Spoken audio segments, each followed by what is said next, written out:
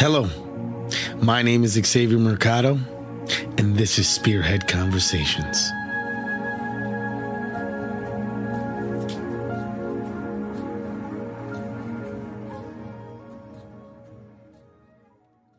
Hello, my name is Xavier Mercado, and this is SpearHead Conversations. Today, I am with Jason Abraham of Hupy and Abraham Law Offices. If you grew up in Milwaukee, you've heard the ads and you've seen the commercials. If you're not making the connection, let me remind you. Hupy and Abraham has been voted best by the public year after year. Now, top media outlets have rated them best personal injury law firm. You only have one opportunity to call the best. Hupy and Abraham. I got almost $4 million. 800,000. If you've been injured in an accident, tell them you mean business. Call Hupy and Abraham, 800-800-5678, and get their win or it's free guarantee. With that being said, I am blessed. I am honored to have this man in front of me. So without further ado, how you doing, Jason? I'm doing great. Thanks so much for having me, Xavier. Since you called me and told me that I may be on your podcast, I've been super excited, and today's the day, and I'm just so happy to be here and help support your mission. I've listened to your stuff. You're doing an amazing job, and I'm just so flattered and excited to be here. Oh, yeah, I appreciate it. This is from Milwaukee, and if I'm not mistaken, you're from Milwaukee? I am. I'm born and raised here, so I grew up in Whitefish Bay till my parents got divorced, and then hopped around, ended up going to high school in Germantown, and then I went to undergraduate at Madison, and then law school at Marquette, and I've been in Milwaukee my whole life, and then served this community as a lawyer for over the last 30 years. So I am definitely Milwaukee. Yeah, but that's the sole purpose. We're such a small city as they put us, but really we're really not. The sense of pride that's here, that's really what I want to show. So I'm grateful for you coming on, and let's put on for Milwaukee. Love it. Happy to do it. Excited to do it. All right. Well, let's jump in. I know you just gave a brief summary, but we're gonna ask those questions, and you could go more in depth. Perfect. All right. Sounds good? Yes. All right. So where did you grow up? I grew up in Whitefish Bay. My grandparents actually built a home there, one of the first homes in Whitefish Bay. And so as a little kid, I was running around that community. And as I said, my parents ultimately got divorced when my brother and I were quite young. I think I was 4.5 years old. And then as a single mom, my mom stayed in that area, the Whitefish Bay Shorewood area, for a while. And then we kind of hopped around a lot as a kid. I ended up going from Whitefish Bay, Shorewood, Menominee Falls, Brookfield, and then ultimately settled in Germantown, where I started in 6th grade and then went all the way through high school. And then I loved Wisconsin. I loved everything about it. I thought it was just a great place to be. And I thought UW-Madison had everything that I was looking for as a college. I was super stoked. I got in, and I made that my home from 1985 till 89. I knew that I wanted to be a lawyer since I was a little kid because my grandfather and father were both lawyers. They don't do what I do, but they were lawyers. So I didn't really know what that meant, but since they were lawyers, I thought, well, I'm going to be a lawyer. Yeah. So from as long as I can remember, I said I was going to be a lawyer. And I followed that dream, even though I really didn't know what it meant. Yeah. And it meant something different to me than it meant to them. And that's usually the way it is because there's so many different areas. And so at Madison, I majored in psychology because I knew from talking to other lawyers that it didn't matter what you majored in.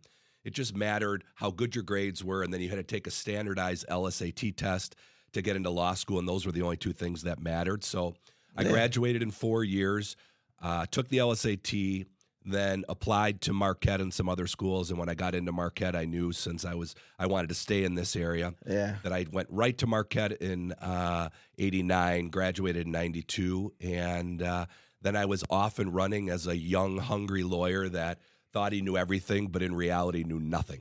Yeah. Okay, man. Well, still focusing on your childhood, a lot of traveling, you said. Yeah, a lot of traveling. That was a little hard as a kid, Mm-hmm. Having to consistently make new friends, go to new places. But, that's one of the pitfalls of coming from a broken home. Yeah. And part of what makes you stronger and makes you understand, harder things about life. I think we all have stuff that we've gone through. And, sometimes the harder stuff is what shapes us and builds character that we then take with us and follow throughout our life that helps us make a bigger difference. I can relate to you as far as the broken home. Yeah, it's hard. It is. It's challenging. Single mother, but did the greatest job she could do, and I mean, I'm here. I'm a testament of her. So I feel the same. Thank God for mothers. Thank God for mothers. So through all that traveling, what were your hobbies? The biggest hobby for me was sports. I was a huge sports kid. I played football, basketball, baseball, and tennis. Back when I was younger, I'm 55 now, so I'm kind of a dinosaur. Yeah. Back in the day, we played lots of sports. Now kids, my daughter's 23 and she was big into sports. And, in this time frame, they want kids to specialize, which I personally think is a mistake. But, me and my friends, we just went from one sport to the next, to the next, to the next. And that's what I did growing up. My summers were filled with sports from the time I got up till the time I went to bed. In school, it was the same. And so for me, it was just everything about athletics. Yeah. I growing up for me, it was like we got a little spice of everything. We being outside on our bikes to the first Mac computers coming out, into just the full blown technology we have today. Yeah. It's crazy because through our lifespans, you see so much change, and so much evolves. Through that, I don't think I could ever leave Wisconsin because I know in my head I tell myself I need all 4 seasons. That's just the given. But it was real awesome growing up out here. Yeah, I loved it. I think it's a great place to grow up. It was a great place for me to raise my daughter. As I just said, she's 23. She graduated from Indiana about a year ago. Yeah, thank you. And we relocated her and her boyfriend to Dallas, where she has a really good job doing digital marketing. Yeah.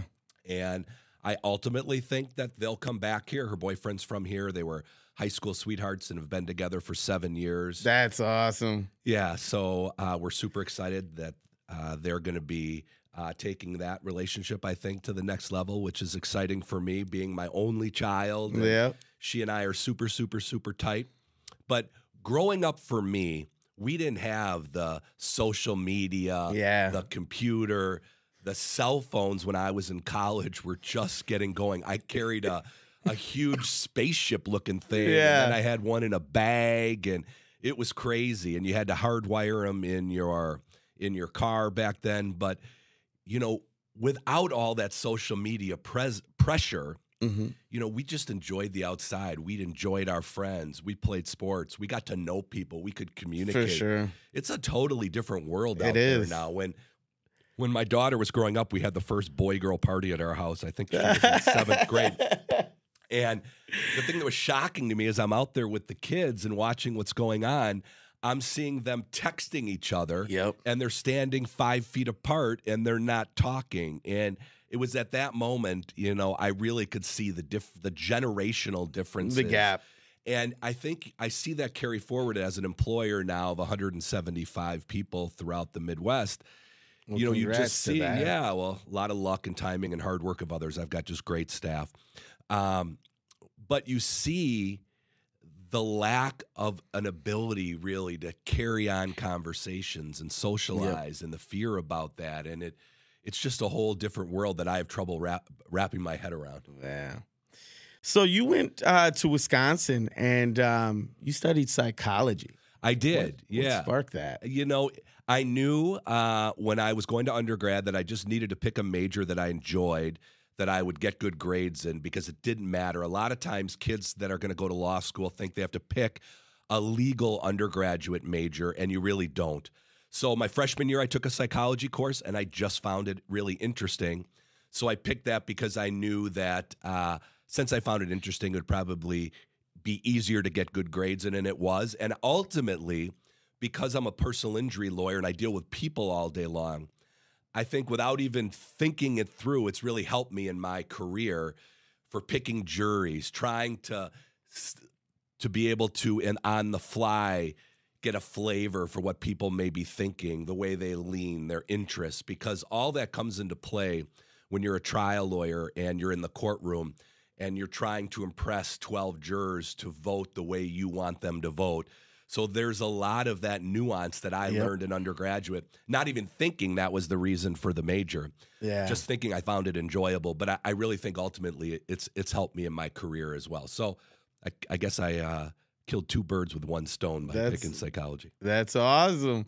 So you also went to Marquette. I did. And that was during, with the recent Netflix came out with a Jeffrey Dahmer story. Finally. Yeah, that was around that time, which is crazy. I didn't live on campus. I actually lived at home back then. Mm-hmm. And, if you're in Milwaukee now and you're on the highway system, you see this grandiose law school building that Marquette has built. And it really is a really good-looking building that is very impressive in Milwaukee as you're in the interchange with 43, 94, 794. You see this beautiful law school building.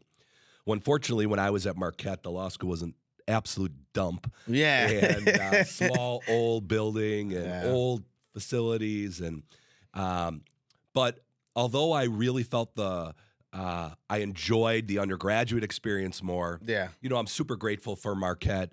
And I had a great law school experience.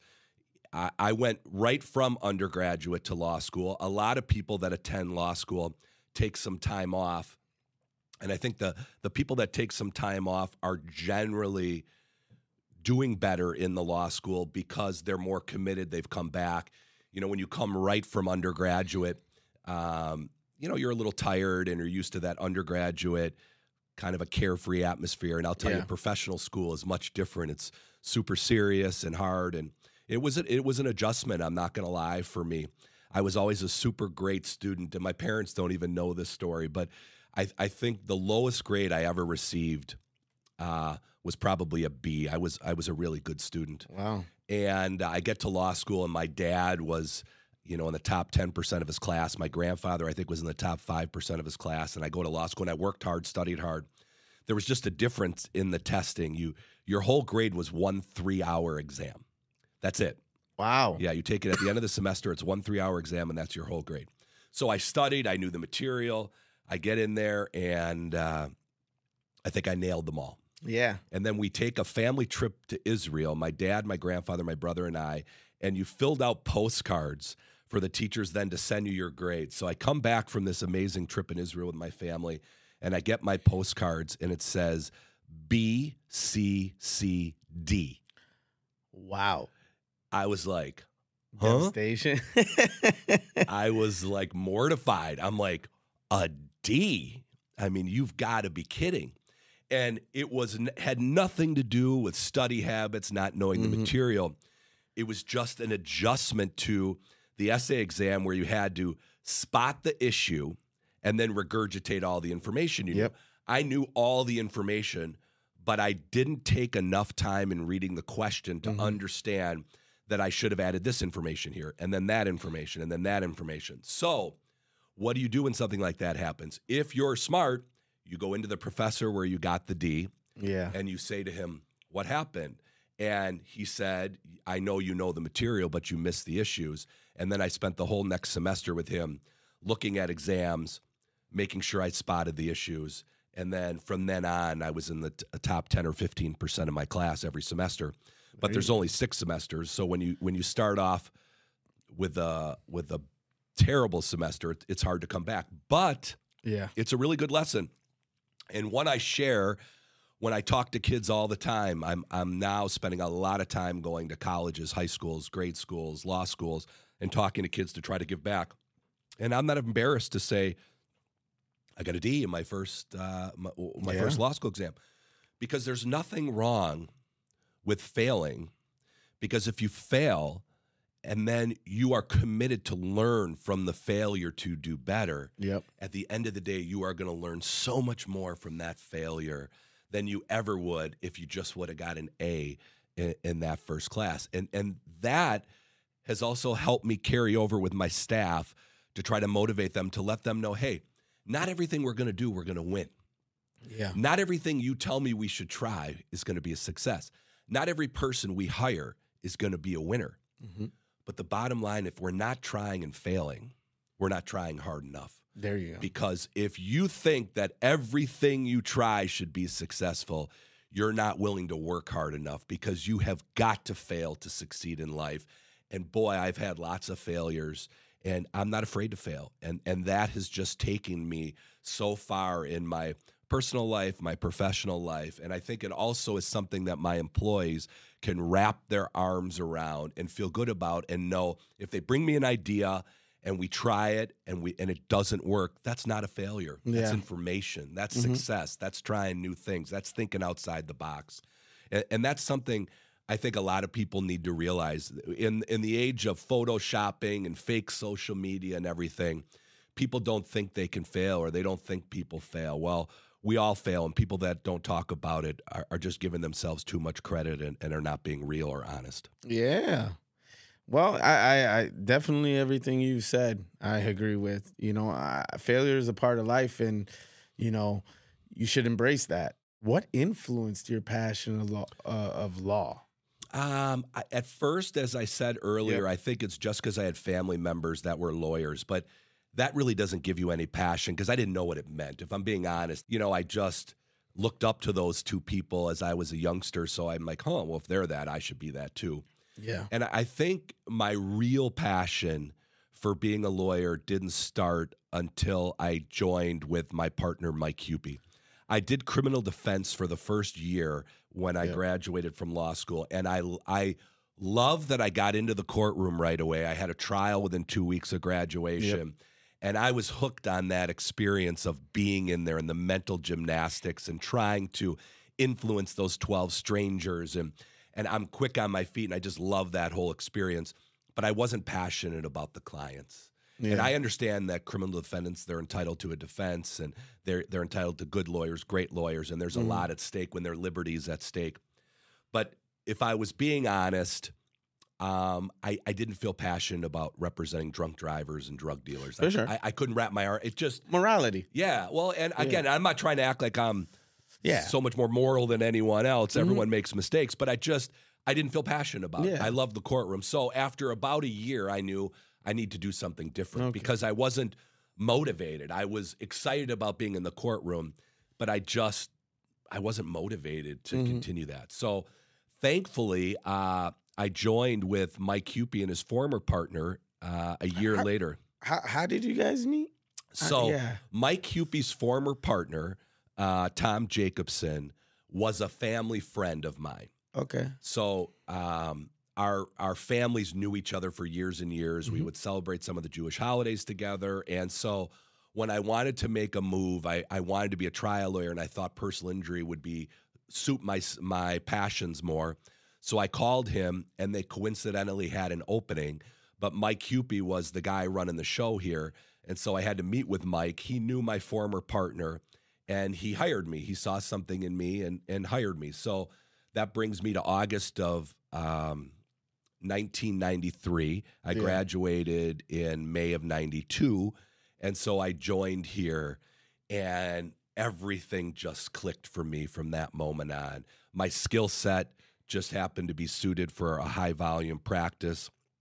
I loved the trial work. I loved representing injured people. I felt amazing about it.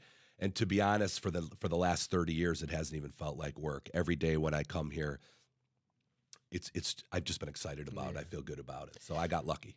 Well, it's serious injuries and personal injuries that you primarily focus. 100% of our focus is on injured people. So if someone has a car accident, a motorcycle accident, a slip and fall, we sue companies that make defective products. We sue companies that make defective drugs. So anytime someone suffers an injury as a result of the fault of somebody else, that's what we do exclusively. So 100% of our practice is devoted to injured people. What's most important to you when you're representing your client? I think understanding that I work for them. Mm-hmm. And what I try to preach to my younger lawyers and our staff, and I was speaking yesterday at the Wisconsin Lutheran College to a legal class, and what I try to impress to them is I look at me at this law firm is no different than an AT&T store, Mm-hmm. Target, a restaurant. The only thing that's different is we have professional degrees, but we are in the customer service business. Yes. And if you lose sight of the fact that you're in the customer service business, you're going to lose sight of the fact that these are the client's cases. You work for them. And just because you have a law degree does not make you better. Yeah. It may make you have more knowledge than they have in this arena. But sometimes that knowledge is dangerous. And I know as a young lawyer, there were times where let's say I got what I would consider an amazing settlement for a client. And I called them up and I said, hey, I just want you to know I killed it. You are getting way more money than anyone else with similar injuries, and I killed it, and you should be so happy. And I kind of tried to tell them what to do. Mm-hmm. And even with great settlements, sometimes I got pushback from clients when I was younger because I didn't understand that, their lives are turned upside down here. And you need to have a softer sell. You need to lay out the information. You need to show them A plus B plus C equals D and let them tell you D. When you try to tell them D, resistant. Resist. Yeah. And so I after getting some negative feedback from clients, not because of the work I did, because of the approach. Yeah. And you have to learn from those things. How do you know until you're in there? And how do you know until you do it wrong? But then when you get it and you understand that you work for the clients, and then that's how the clients feel. Well, they embrace you and they're happy to be here. And ultimately, I don't care how many William Shatner commercials I run, Judge Brown commercials I run, commercials with myself on TV I run.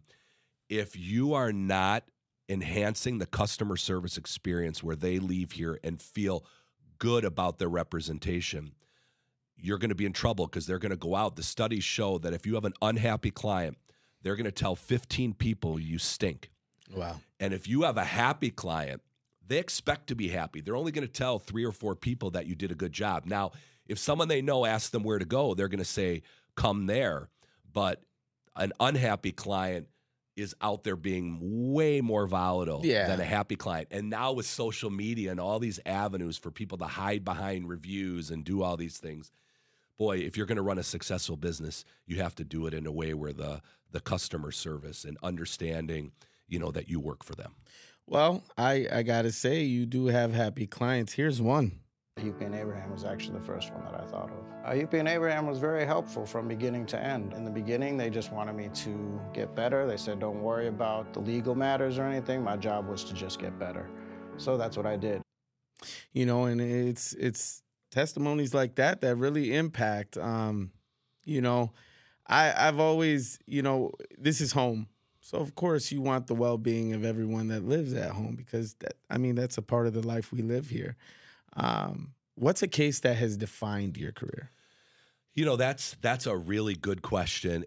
And I have to say it's probably a case I dealt with where a child was riding a Fisher-Price riding Jeep.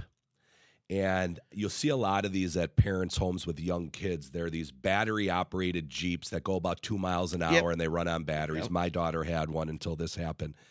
And they run on a brush wire motor under the seat and a battery. And if you look all around Wisconsin, all around the country, you see these things in everyone's backyards. They're Barbie-themed. They're motocross themed. The Jeep, they're sports car themed. They have them all over the place. And they really are...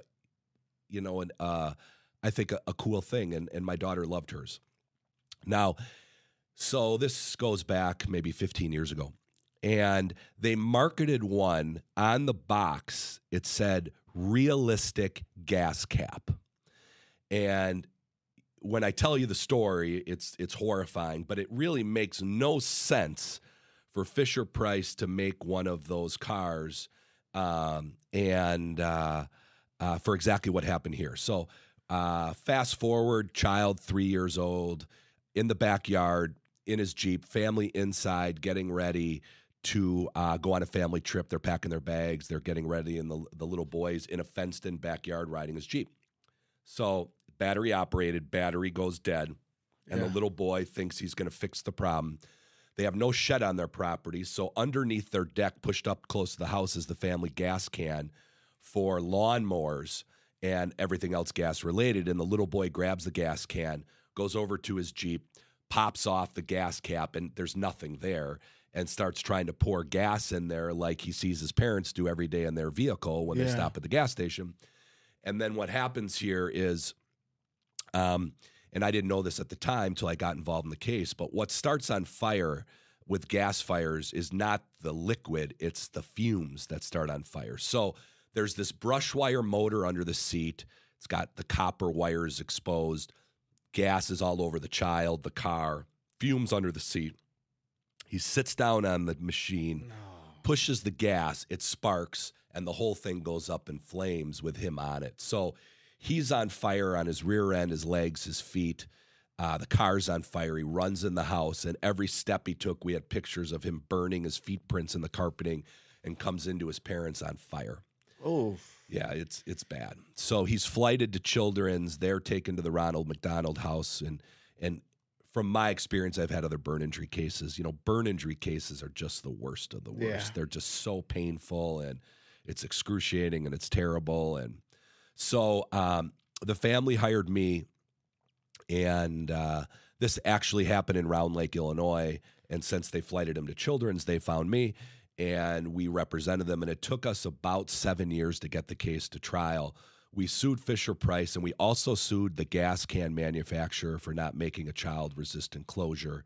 And took 7 years to get the case to trial.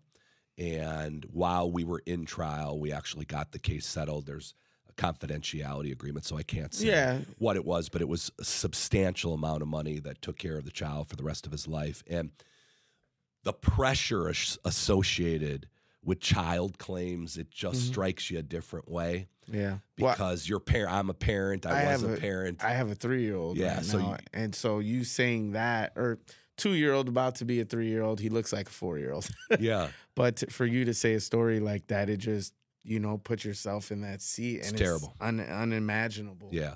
And it came down to there was really no reason to market that thing with a gas cap, because if there is no gas cap, there's probably no reason the child grabs a gas can. Yeah. And that's where you hire experts that talk about human factors and why people do what they do. Yeah. And, the child did what he did there because he sees a gas cap, and then he's in the car with his parents going to the gas station. And so, that was the first time they had marketed a car and it said right on the box. I went out and bought like 7 of those things, and we kept them for trial. And that's the real gamble also, and the risk. I think we had hundreds of thousands of dollars of our own money in the case, not including our time. And the way these cases work is we only get paid if we win. And if we lose, we eat not only our time, but our expenses. And not that I was worried about the money. I mean, no one wants to lose money, but I just felt a ton of pressure for what happened to the child. Oh. Well, see, the child is good. Yeah. It's the child. He'll never be perfect. Yeah. Thankfully, the burns were on his tush, the back of his legs, his feet, nothing on his face. It's going to be a lifelong problem, for sure. But it could have been a lot worse than it was. Well, I'm just grateful he's still breathing and he's still living life. What gives you your motivation, and what type of work ethic would you say you have? I would say my motivation now is different than it was for most of my career. My motivation for most of my career, which I think allowed me to be who I am today, was just the extreme hard work and dedication to the clients. Yeah. And back in the day, I handled thousands of files. I've tried 100 cases. I think myself, I've received over $500 million for injured people. And I just was crazy focused at doing that and running the firm and doing what my partner wanted and needed and let me do. And, we expanded this business. We went from one office in Milwaukee to Midwest biggest personal injury law firm with 11 offices in 3 states. So I was extremely motivated about all of that. Then we have COVID. Yeah. And it was crazy. You know, we initially had to lay off some people for a short period of time. And we were a business with no debt, no loans. And I could have never foreseen a circumstance where anything like that could have had to happen, even for a short period of time. And so that was very stressful. Then we got ransomware at that same time. So some hackers from Russia were able to get into our computer system. Wow. And shut down every single computer at all 11 offices. Holy. And then on top of that, I had a client threaten to kill me during this time. So the office had to be locked down.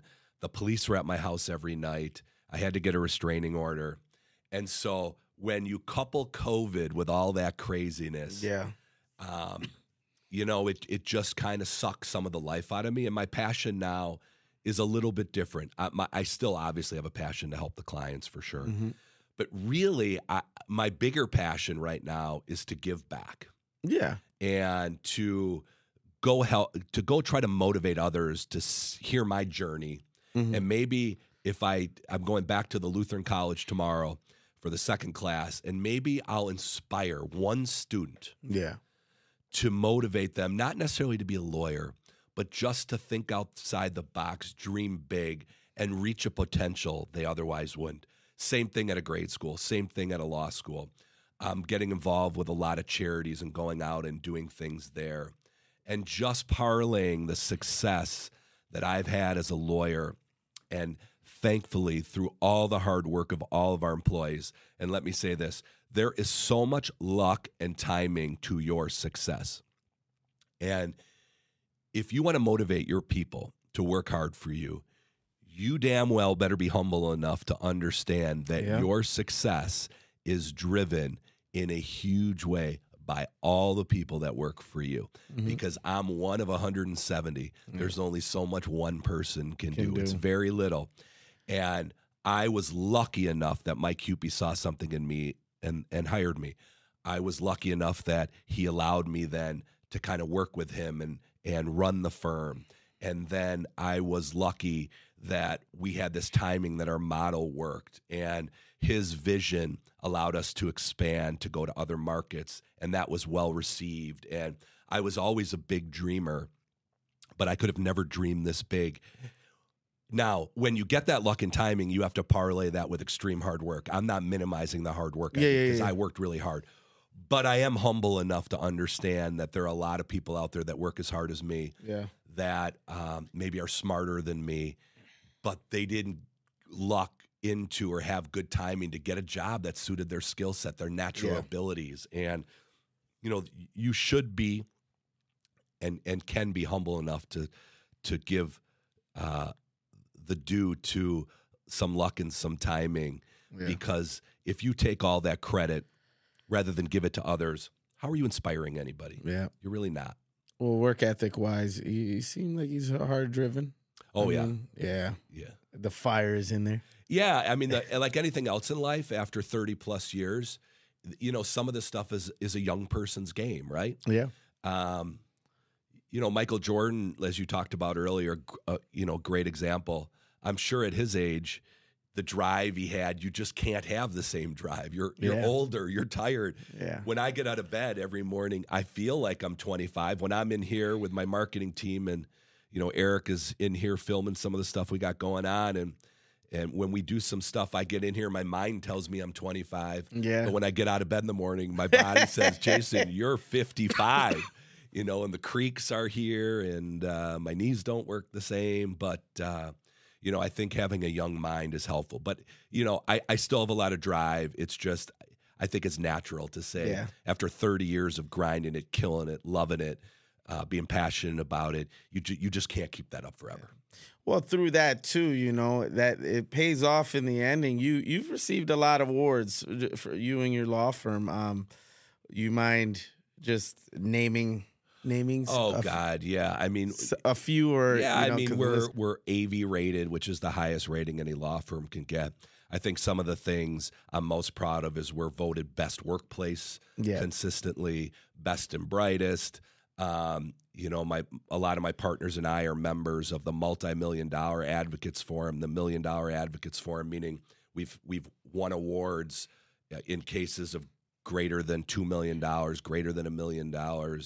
But I think one of the things to be most proud of is just our Google reviews, right? And why am I most proud of that? Because that's your bread and butter clients that on their own, they don't have to do it. They're out there saying, boy, at the end of the day, I had something terrible happen to me, and I'm so happy that I hired Hupy and Abraham. Keep in mind, no one leaves here at the end of the day and says, God, am I happy this accident happened to me? Yeah. And why is that? Well, the system is not set up to pay people, overpay people to make them happy about the accident. If I have clients getting millions of dollars, I can assure you, Xavier, none of us want what they got to get the millions of dollars. Yeah. And if you have a client that goes to the doctor for a month and gets a couple $1,000s, they're not happy about that either, right? Because it wasn't worth the inconvenience, their car getting fixed, the time off of work. And so at the end of the day, no one's real happy with what happened to them.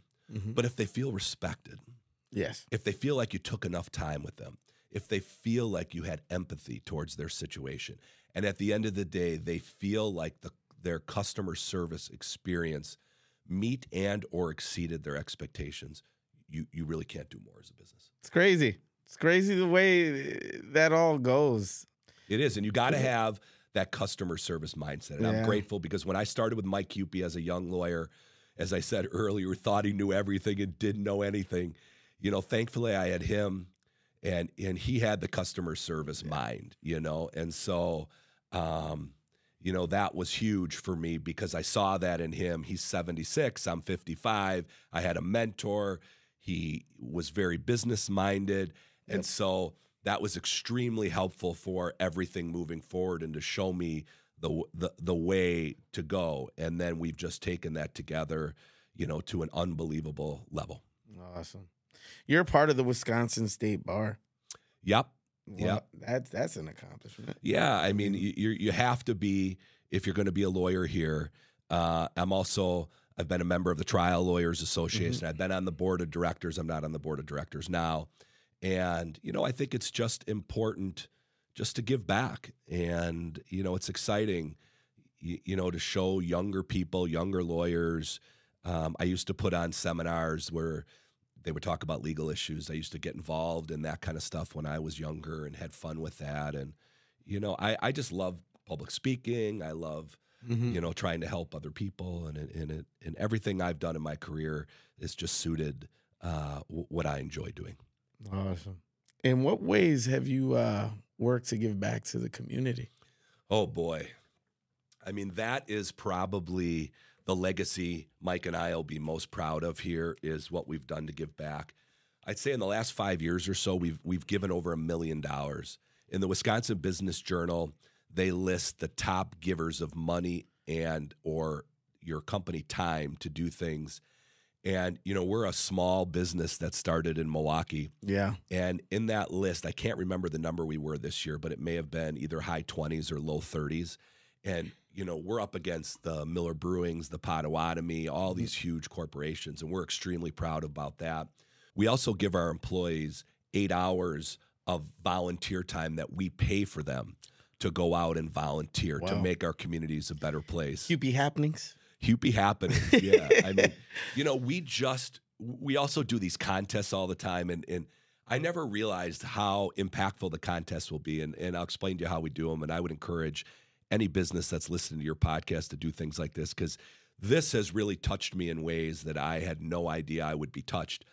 So we say that we are going to allow the general public to nominate charities of their choice. Yes. And then they'll win a cash prize from Hupy and Abraham. And we've done that 2-3 times a year.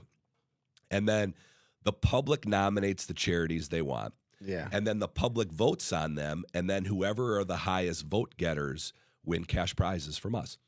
And it is amazing some of the organizations that have won because they then inspire their loyal following to go out and vote. Yep. Whether it be pet rescues, homeless warming shelters, people that feed the homeless.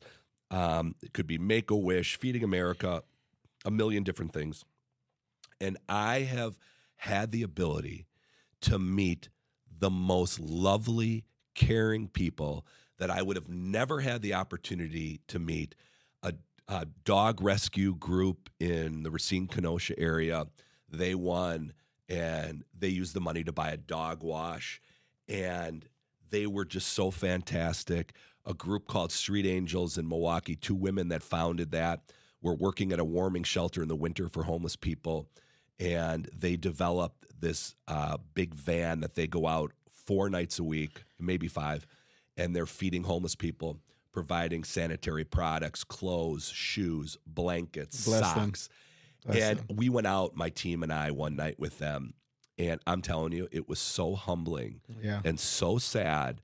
And to watch the respect that the homeless people had for the Street Angels and the Street Angels had for the homeless people. I left there that night, and my whole marketing team and I, we went out to get something to eat after because we hadn't eaten. And it made us all feel so inadequate. Yeah. And we do so much. And I left that meeting saying, I will be doing more. I will be doing more for Street Angels. I will be doing more. And it just showed you where 2 amazing women that decided with families, jobs, everything else in their life, that they wanted to make the city of Milwaukee a better place by filling this little niche. Are they still? They are. They're still doing their work? It's crazy how amazing they are. Well, please, let's get their interview. Let's get their story. They are 2 amazing women. That's awesome. Doing amazing things. So I have met just passionate people, whether it be, as I said, pets, homeless people, whatever. Yep. And it's just been great for me to go around because these people are behind the scenes. Yeah. They're small little organizations that no one would know anything about.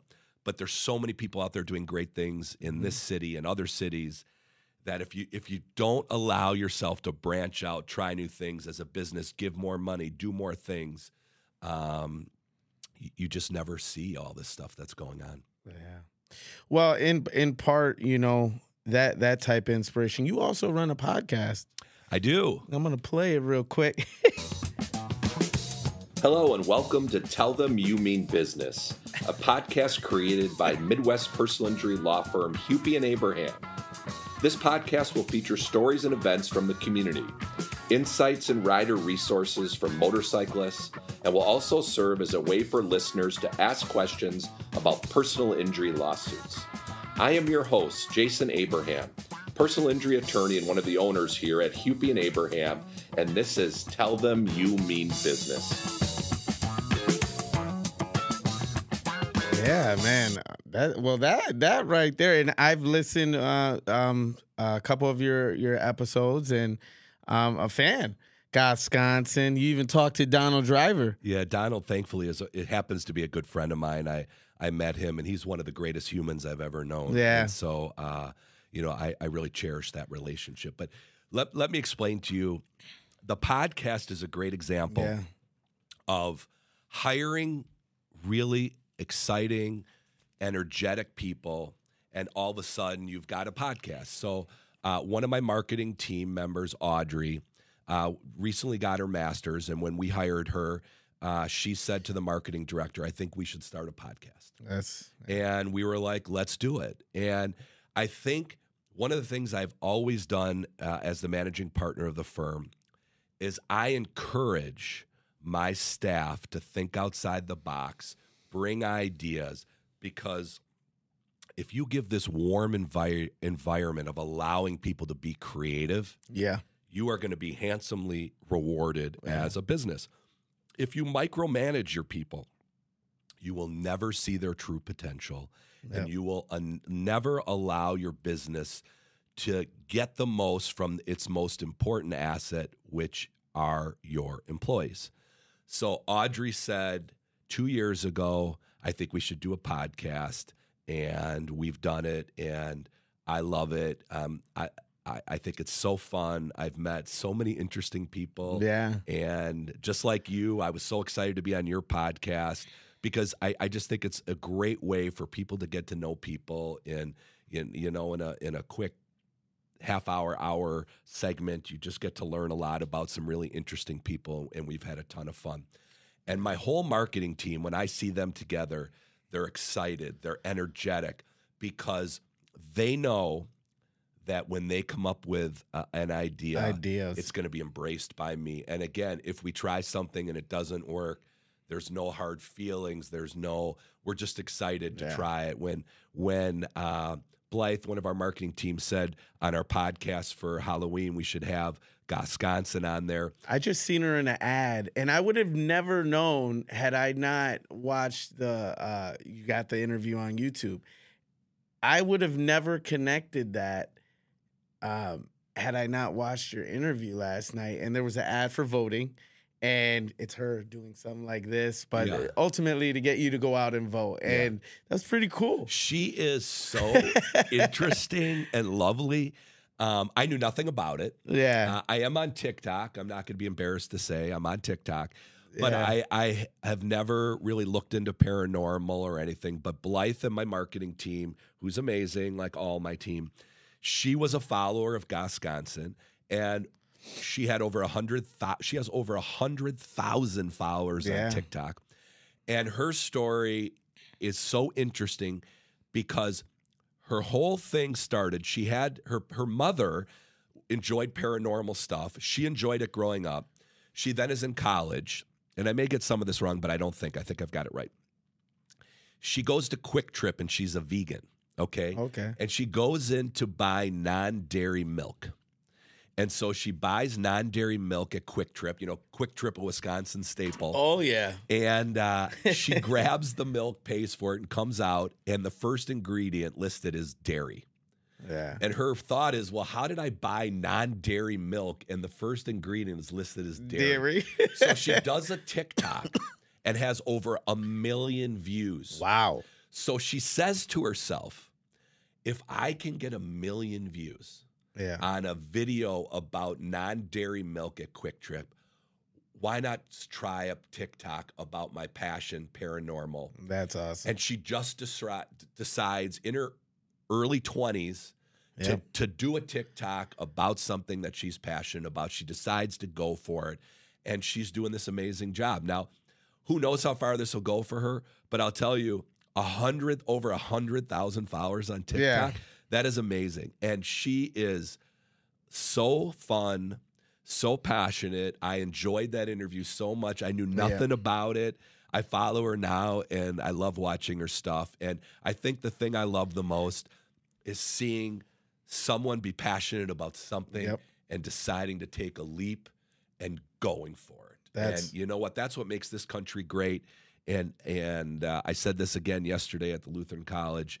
You've got to just go for it in life. Yeah. Well, in the last year, I've rediscovered who I am. Yeah. And I've gone after what I'm passionate about. I've always been able to, stand in a room, not be shy. I could captivate the attention, but it's something more of a superpower that I've had, and being able to conversate and just have a back and forth and really get to know people to their core. So, when I started this podcast, there was a lot of changes. I made a year of no alcohol this yesterday. Amazing. No, Sunday. Congratulations. Sunday. Oh, yeah. But through that, it's finally replacing old habits with new habits. And the stories and the journeys I've heard, they're so rewarding. They're so rewarding. And seeing, that type of success she has, seeing the success you have on your podcast, it's inspiring, and just trying to drive forward with that. You are a sports fan. Love sports. And you love your Bucks. I love my Bucks, my Packers, my Brewers. I love it all. Well, talking primarily, you followed the finals run. You were there at every game. I was. You actually had an extraordinary moment where you have courtside tickets, right? I do. I share them. And you got pushed into what I would call a legendary historical moment. Yeah, right after the Bucks won the championship in Game 6, I was next to Giannis within 10 seconds of the game being over, and we're kind of there together, arm in arm, and he's crying, and it was just a crazy moment. It was actually that run with the Bucks was one I thought I would never see in my lifetime, actually. Kind of a small market team again, having the ability to compete. It was an amazing run. Twice during that run, they were down 2-0. Yep. And, they beat some really, really good teams, and the games were exciting, and Milwaukee was so energetic, and the Deer District was crazy. And that's part of the inspiration of this podcast, seeing Milwaukee that way, so together. And it looks so good, on the broadcast, to see 60,000 people in the Deer District with relatively no issue at all was really amazing. I mean, I thought Milwaukee, rightfully so, just looked amazing during that whole time, and the run was exciting, and it was crazy good. So, but being right there next to him, and just where he sat, were those your seats? Because I know you have it right next to the. For that run, because of COVID, the seats moved. Okay. And we were more on the side because they wouldn't allow you that close to the bench where our normal tickets are. And so, so once, the game ended, I just ran right into the middle to be part of the action. You got to be willing to go for it just a little bit. And so I just went for it. And it was just so surreal to see it happen and to do that. That's awesome. Yeah, it was exciting. You are very invested in the motorcycles. We are. That was a niche that my partner started, Mike Hupy, and that was going on. He got involved with the biker community really early, and so it's a group that we care immensely about. A lot of us are riders. I'm a rider, and so we have represented almost 5,000 injured bikers. And so it's a niche, and it's something we're very, very passionate about because, unfortunately, when motorcyclists are involved in accidents, those accidents are pretty serious. Yeah. Well, let's hear a testimony. I'm Vicki Sanfilippo, founder of the Bystander Assistance Program, a crash course for the motorcyclist. We've trained nearly 50,000 bikers how to reduce injuries and fatalities in motorcycle crashes. None of this would have been possible without the ongoing financial support from the law offices of Hupy and Abraham. A lot of lawyers claim to be involved in bikers' rights, but few lawyers have done as much for bikers as Hupy and Abraham. If you've been in an accident, call the lawyers who understand that as bikers, we take care of each other. Call 800-800-5678. Hupy and Abraham, right now. And with that, you have William Shatner. Not only him, you have this guy. I'm TV's Judge Joe Brown, and it's time we talked. Talked about the insurance company. Their job is to pay you as little as possible for your injury. Tell the insurance company you mean business. And with that, you have a lot to be proud of, man. We do. And, we take the position that you have to invest in yourself and invest in your business if you truly want to be successful. And as we decided to expand, we said to ourselves, as we're going into markets where people may not know who we are, why not have some, pay to have some famous people out there touting your name?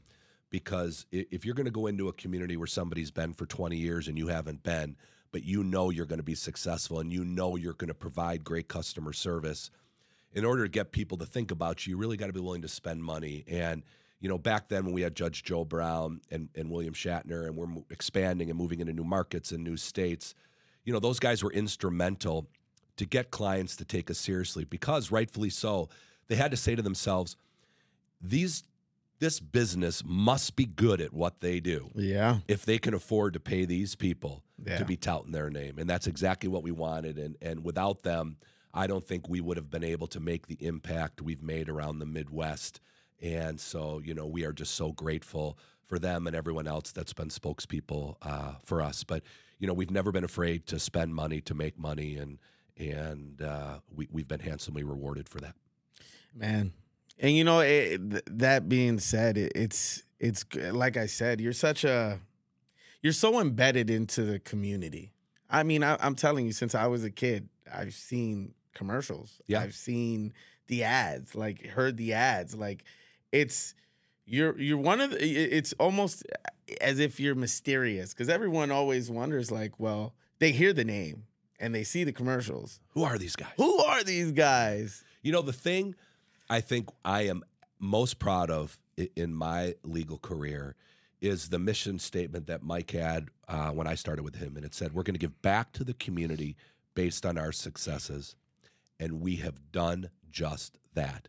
Mm-hmm. There are other lawyers in Milwaukee and every city that we practice in that have really good lawyers, that spend money on TV, that have good practices, but there isn't anybody that does what we do in the communities that we practice in to make the communities a better place.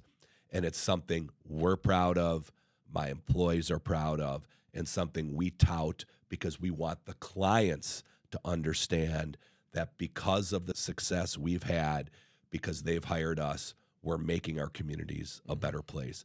And being a good, a great, a fabulous corporate citizen, that means something. Yeah. You know, and it can't just be about lining your own pocket.